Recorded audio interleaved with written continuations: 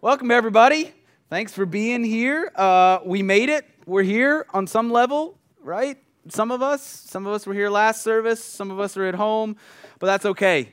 We're all right. We're gonna be okay. And the reality is, this is not permanent. I know I say that. You've heard me say it over and over. It's not permanent. And we're gonna get back to the point where we're serving coffee and donuts, and we're sitting around hanging out. We get to pray with one another. We get to give each other hugs. We will get there. I believe it, and I know it. So this morning, I just want to kind of continue a little bit on the foundation that Jeremy laid last week, this idea of the Vineyard Distinctives. And it's a junk drawer series, but it does have a theme. So anyway, but it's the idea of the Vineyard Distinctives. And these distinctives are, like he said, they're really just kind of descriptors. They kind of describe the flavor of the Vineyard movement as a whole. So, some churches are more liturgical, and they've got set readings and back and forth, that kind of a thing. Well, Vineyard, one of the ways that they use to describe themselves are these distinctives. And so they're just these little statements. They're not like a core mission or a value or anything like that.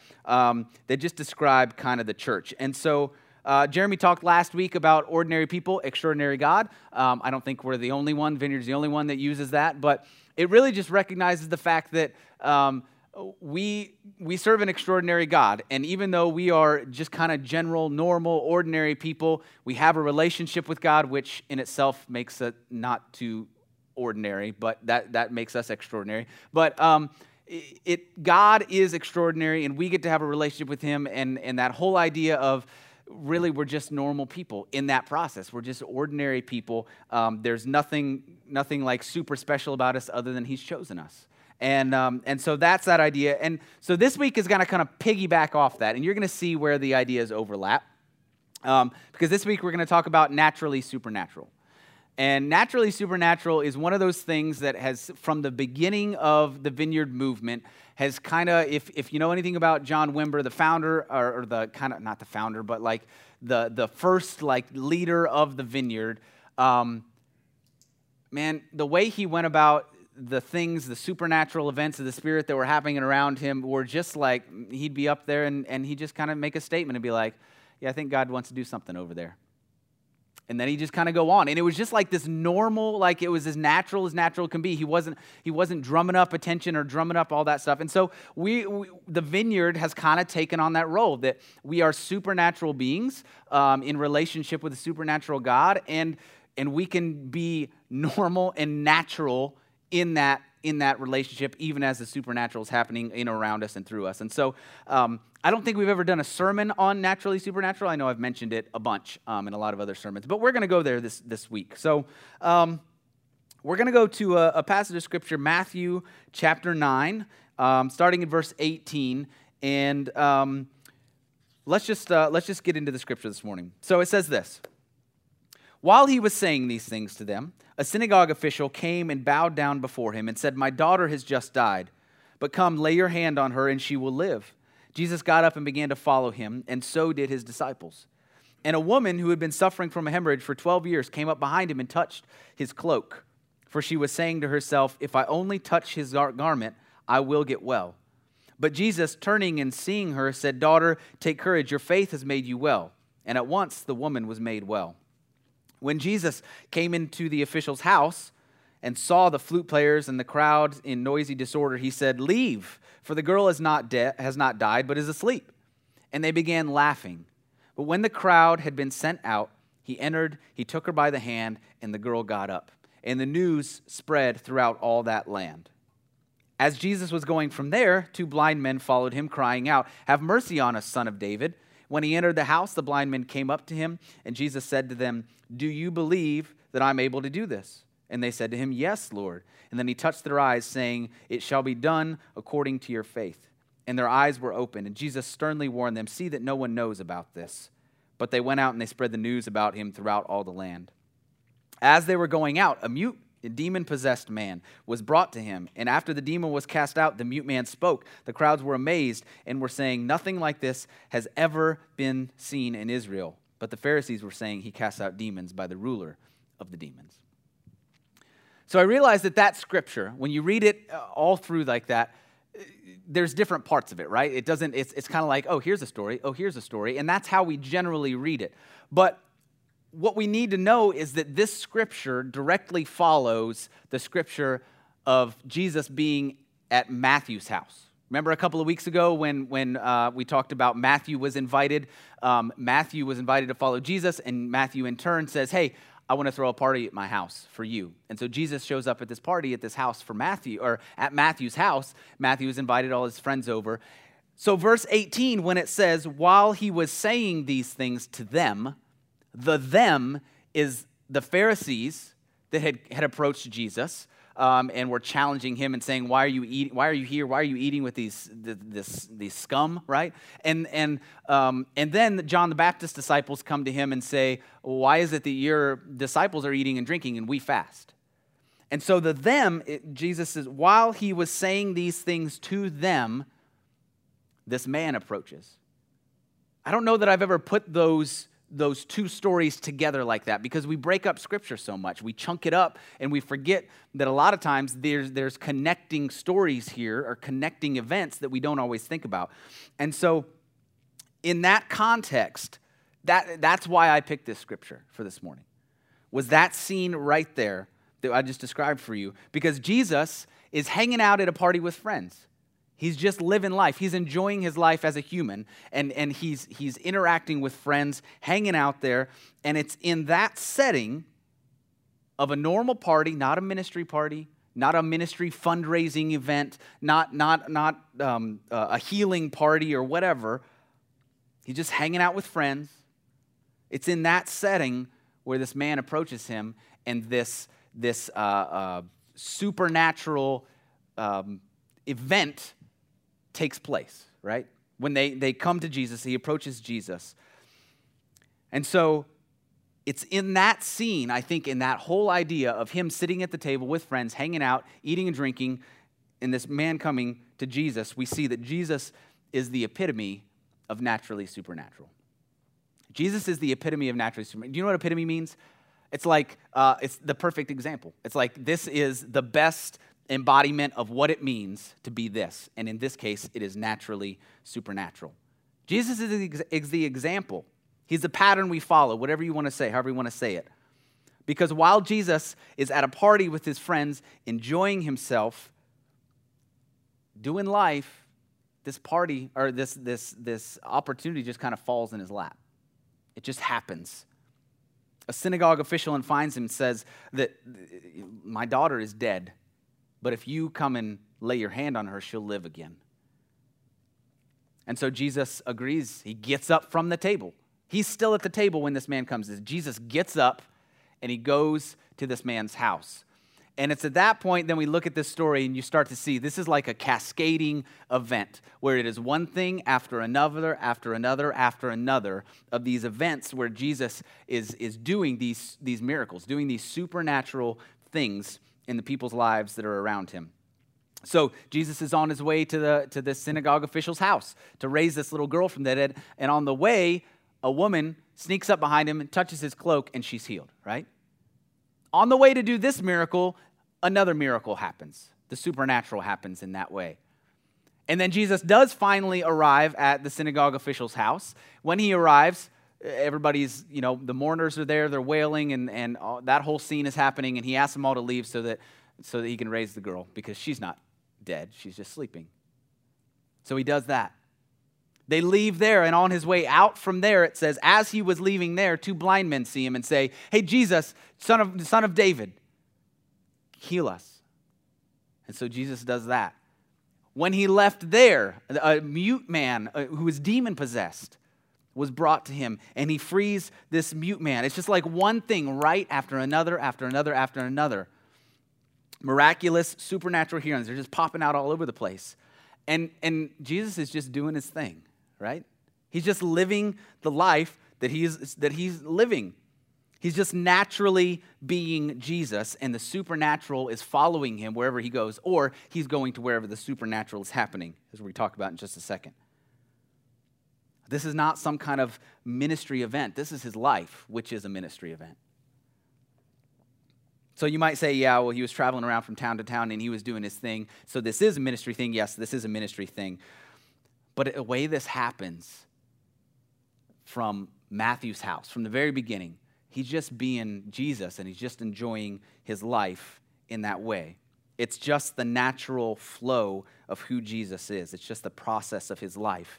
And I believe that it's because it is a natural product of his relationship with the Father. Jesus had a supernatural relationship with Father God. Supernatural. Jesus was human, right? I mean, we know he was human. He was born, Mary was his mom. She birthed him like any other human being was born, though he does have one up on us in that he wasn't in the line of Adam like we are, so he wasn't born with a sin nature like we are. He was born from the Holy Spirit. But he was a human, and that's the only way the whole plan of God in Jesus works, is that he was human, okay? But also in John 10:10, Jesus says, I and the Father are one. So he's human, but he's also saying, I am the I am. That's me. I am the I am. He's the Son of God, filled with the Holy Spirit, because in Mark, when you look in Mark chapter 1, when Jesus is baptized, the word, it says the Spirit descended upon him. The Greek word it's interpreted upon him is actually, it also means into him. So the Spirit descended into him. So Jesus is the Son of God, human, but he's the Son of God. He's filled with the Spirit. The Spirit is in him. And then he says, I and the Father are one. I and the Father are one. He's God, right? God is supernatural. And so Jesus, being filled with the Spirit, being one with God, is supernatural. He is by nature supernatural, while also being human. It's kind of the mystery of it, right? But in his humanity, his whole relationship with God is supernatural. And because his relationship with God was supernatural, he also was supernatural. I'm going to keep saying it. Because God is supernatural and Jesus' relationship with God, his Father was a relationship that he described as being one with God. He is therefore supernatural. God is supernatural. Jesus says, I'm one with the Father God. Also, the Spirit is in him. Therefore, he's supernatural. Do I need to keep saying it? 12, 15, 18 times? You get it, right? And I've often wondered about the idea, and you've heard me say it before, why didn't Jesus just come as a king in all his glory, descend from the clouds, demand that everybody bow down to him and adore him and worship him, as was completely his right, as God of the universe? Why didn't they just do that? Or why didn't he just do that? And if he didn't want to do that, at least why didn't he go and live his life, but then stand at the temple, stand on the street or the corner at the temple in Jerusalem and proclaim who he was and just flat out say it and do the things? I mean, he did kind of do some miracles to say, I am who I say I am. And yet he didn't do it in a way that just brought all the attention to him. Why did he go about it this way? Why did he go about it this way? Why not make it all about him? It was literally all about him, but he didn't make it about him. He didn't make it about himself. He's doing his ministry and his teaching. When we see him at the party with Matthew and his friends, he's intentionally talking with the Pharisees about God and God's plans and who he is and why he's doing the things he's doing, but he's not making a show of it. He's not calling a press conference to draw the attention to himself. So when he does, and that's the other thing, when so often when he does a miracle or he does this supernatural thing like he did with the blind man, he said, don't tell anybody about it. Why? Jesus, right before he walks on water, just gets done feeding 5,000 men, let alone women and children on top of that. He doesn't gather that crowd and say, all right, let's go, guys. It's time to go and spread the news who I am. What does he do? He leaves them, and he goes up on the mountain to pray, right? He's not about drawing that attention to himself in this way because of the things that he's doing, because of the supernatural things that are happening. He's not trying to do them in order to gain the crowd. This is the guy who said, when you pray, Don't do it on the street corner announcing it to everybody so they can see your big words and so that they know how holy you are because you pray to God. He said, go to your closet in your house. Pray. Your Father knows that, right? When you fast, don't make it look like you're fasting so that everybody has pity on you and knows how spiritual you are for fasting. Just do it, right? Jesus is not attention seeking. And the crazy part is that even though this entire thing is about him, because he is God, he is the Messiah, he is the Son of God, the chosen one, he doesn't make it about himself as a means for gaining attention or drawing attention to himself. Why? I think it comes back to his supernatural relationship with the Father. Because Jesus, being Jesus, knowing and fully understanding his relationship with the Father, which was only possible because he was not born with the sin nature that we had, but knowing and fully understanding that he was completely secure in that relationship because he and the Father were one. Knowing that, it satisfied all his need for attention. It satisfied all his need for his approval, all his need for power over other people. All that he needed was fulfilled in this supernatural relationship that he had with God. And being Jesus and not being born with the sin nature, he was able to fully grasp that. He was able to do it perfectly because he never had that sin nature that we had.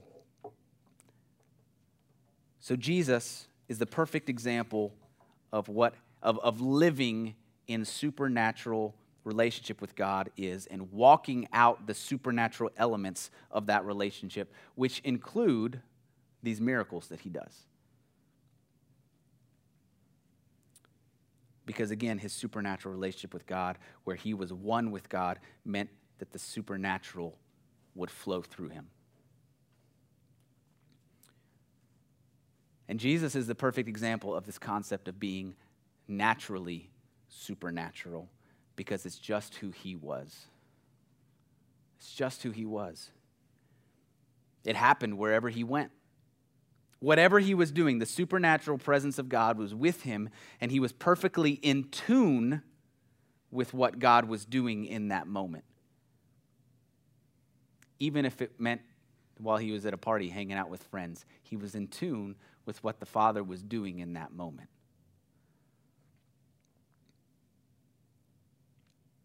Being perfectly in tune with what God was doing was not about him, was not about his personal agenda, was not about him proving anything to anyone, was not about him gaining a following or gaining attention or impressing people. It was not about impressing or proving anything to the Father or trying to avoid disappointing the Father because he missed out on an opportunity. In John 5:19, Jesus said, "Truly, truly, I say to you, the Son can do nothing of himself unless it is something that he sees the Father doing. For whatever the Father does, these things the Son also does in a like manner." In other words, Jesus says, I don't do anything unless I see the Father doing it. And Jesus was in the perfect supernatural relationship with the Father where he could do that perfectly and he could see what the Father was doing every single moment. And he knew what the Father was doing, and he did what he did because he knew the Father was doing it without fail. Jesus was who he was in his supernatural relationship with the Father, and that's all he needed to be. He was just Jesus in perfect relationship with his Father, filled with the Holy Spirit, and what naturally flows out of a supernatural relationship with a supernatural God is supernatural stuff.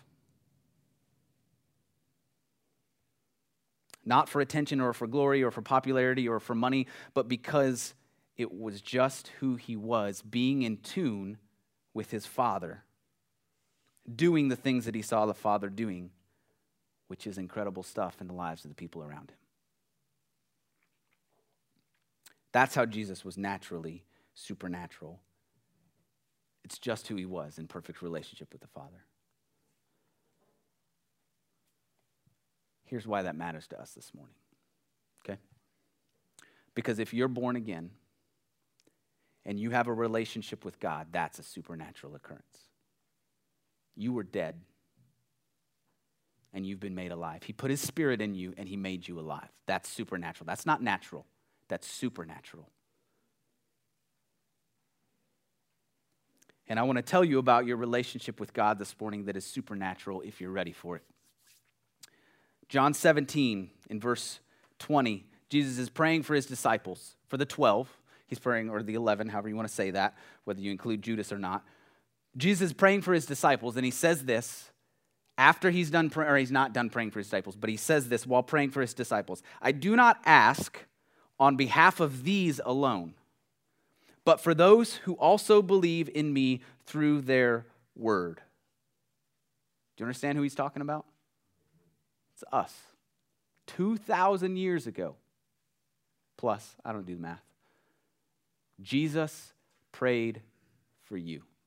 2,000 years ago, he saw you and he prayed for you, because that says, I don't do this on behalf of those alone, but for those who believe in me through their word. We believe in Jesus because of the word of those disciples, because they kept it going, right? We believe. And this is what he prays for. Ready? In verse 20, 2,000 years ago, he prayed that they may all be one, us, that they may all be one, even as you, Father, are in me and I in you, that they also may be in us, so that the world may believe that you sent me. So what I want to tell you about your relationship with God, and that what not everybody is ready to hear, is that you have the same relationship to God that Jesus did. Can you handle that? Because he asked his Father, when he prayed for you, he asked his Father that just like he and the Father are one, that the Father is in him and that he is in the Father, he asked that we may be in him, in them, he said us, in them the same way. That means as a born-again believer filled with the Holy Spirit, your relationship with God is the same supernatural relationship that Jesus had with the Father in his humanity. Galatians 2:20, Paul says, I've been crucified with Christ. It's no longer I that live, but Christ lives in me. And that life which I now live in the flesh, I live by faith in the Son of God, who loved me and gave himself up for me. It's no longer I who live, but Christ in me. I'm not saying you're God, okay? I'm not saying we're all gods. But I am saying that you are inseparably fused with him because you are in him and he is in you. Get the implications of that, right? Because that goes way beyond the message this morning. That you are inseparably fused with him because you are in him and he is in you. Jesus is the epitome of being naturally supernatural. Jesus walking around in perfect relationship with the Father is what it looks like to be perfectly united in relationship with God. Being naturally supernatural is operating in this world in the way that Jesus operated in this world. And it comes when you are confident in the relationship that you have with God as a supernatural person. Because again, having any relationship with God is supernatural. And he put his spirit in you, and he prayed that you would be in him. Therefore, you are a supernatural being. So if you're born again, you are a supernatural person, and being naturally supernatural means just being who you are in confident relationship with the Father and partnering with him in what you see the Father doing. And just like Jesus, you're not operating out of fear of missing something or fear of offending God by not doing something that he's doing and you miss out on it somehow. And you're not running helter-skelter all over the place, laying hands on people, doing drive-by blessings, shouting out prophecy at Walmart. No, you're fused in relationship with God.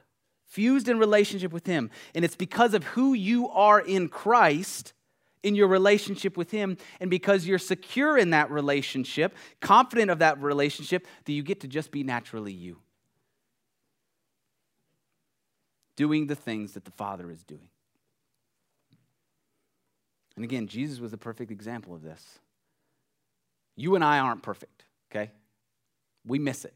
We get out of sync on this. We don't always see what the Father is doing, or we see what the Father is doing and go, I'm not so sure about that. I don't know if I want to put my hands there, right? So sometimes we're out of sync with what God's doing, and that can look a couple of different ways. Number one, we don't believe that God is doing supernatural stuff in our world anymore, or at least he's not going to do that stuff through me.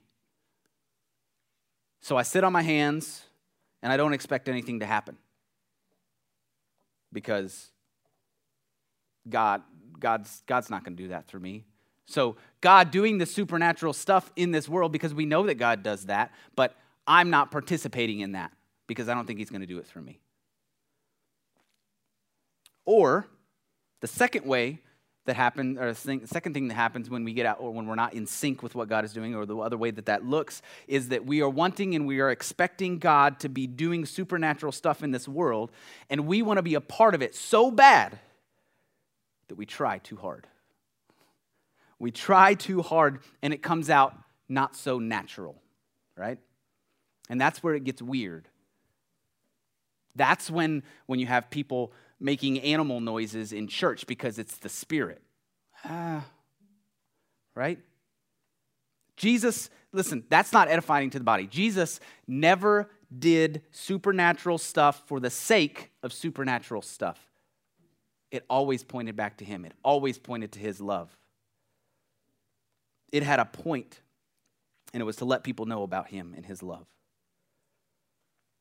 But when we're in this area and we are doing that thing where we're running all over the place and we're shouting prophecy, or we're whatever that looks like, and we're trying too hard, it's because we're desperate to keep God happy by proving our faith in him, or we aren't yet finding our full value in what he says about us.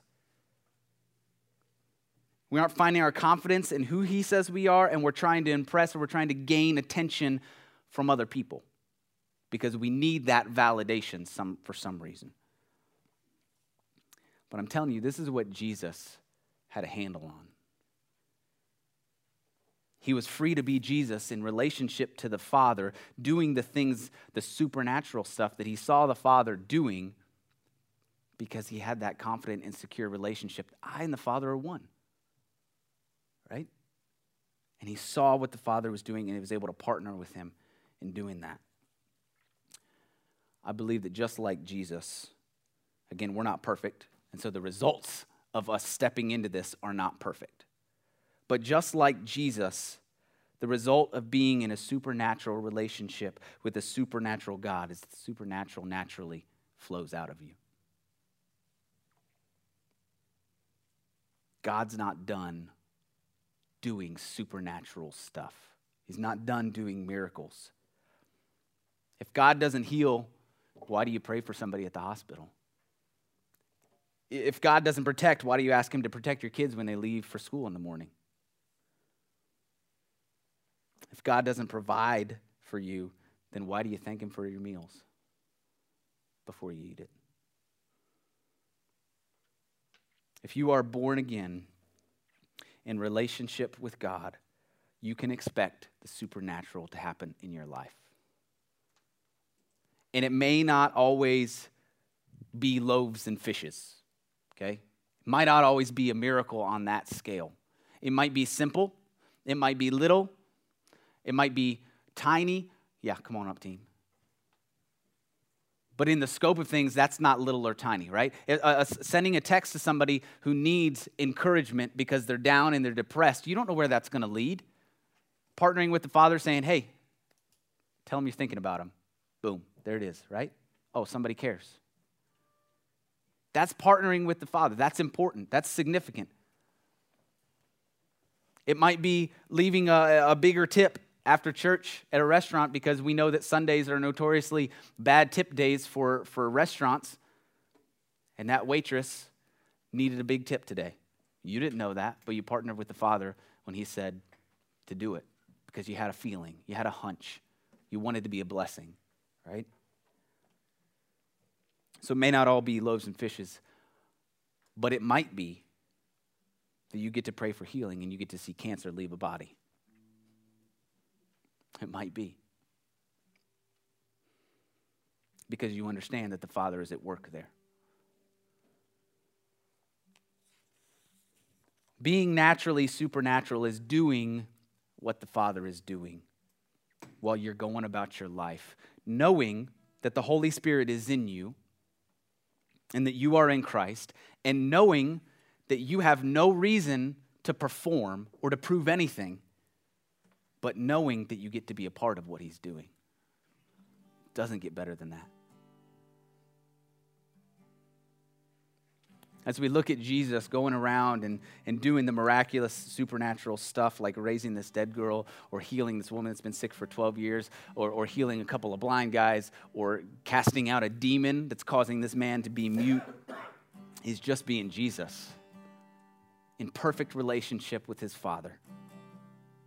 And the supernatural presence of God goes with him wherever he goes because of that. That's the example that we get to follow. That's what it looks like to be perfectly, naturally supernatural. It's just who we are in Christ. When we properly understand our relationship with him. Why don't y'all stand up to your feet?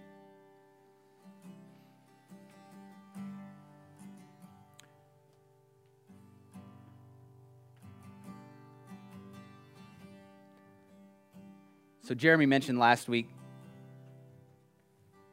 the whole whatever vision or image thing that happens. I don't have anything right now, just by the way. But that is something I ask for. I ask God to show me things. I ask God to move so that we can see some new supernatural stuff in here. But that's not ever done for attention. That's not ever done to draw eyes to me or whatever. It's always done because I believe that God wants to speak to people, and I want to be that vessel. What's wrong with that? What's wrong with wanting to be used by God to be able to share his love with people? I think that's available to every single one of us. I do believe that is naturally who we are, that God wants to do supernatural stuff in our lives, sometimes just because he wants to show us that he can do it.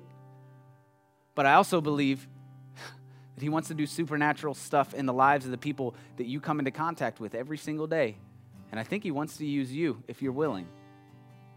And it doesn't mean getting up and performing. It doesn't mean knowing the right words. It doesn't mean any of that. It just means being you and seeing what God is doing and say, hey, can I tell you about Jesus? Can I tell you what he's done in my life? And can I pray for you? Or maybe even skip the first part and just say, God wants to do something in your life. Can I pray for you? And then you get to tell him about Jesus later, right? It's just naturally who we are because it's naturally who God has made us. When you're born again, that is who you are. So we're going to sing a couple more songs. If y'all want prayer, again, the prayer cards are back there. Or grab somebody after service and we can pray together. We'll do it. We'll figure out a way. I don't know, but we'll do it. So let's just go in a couple more songs here.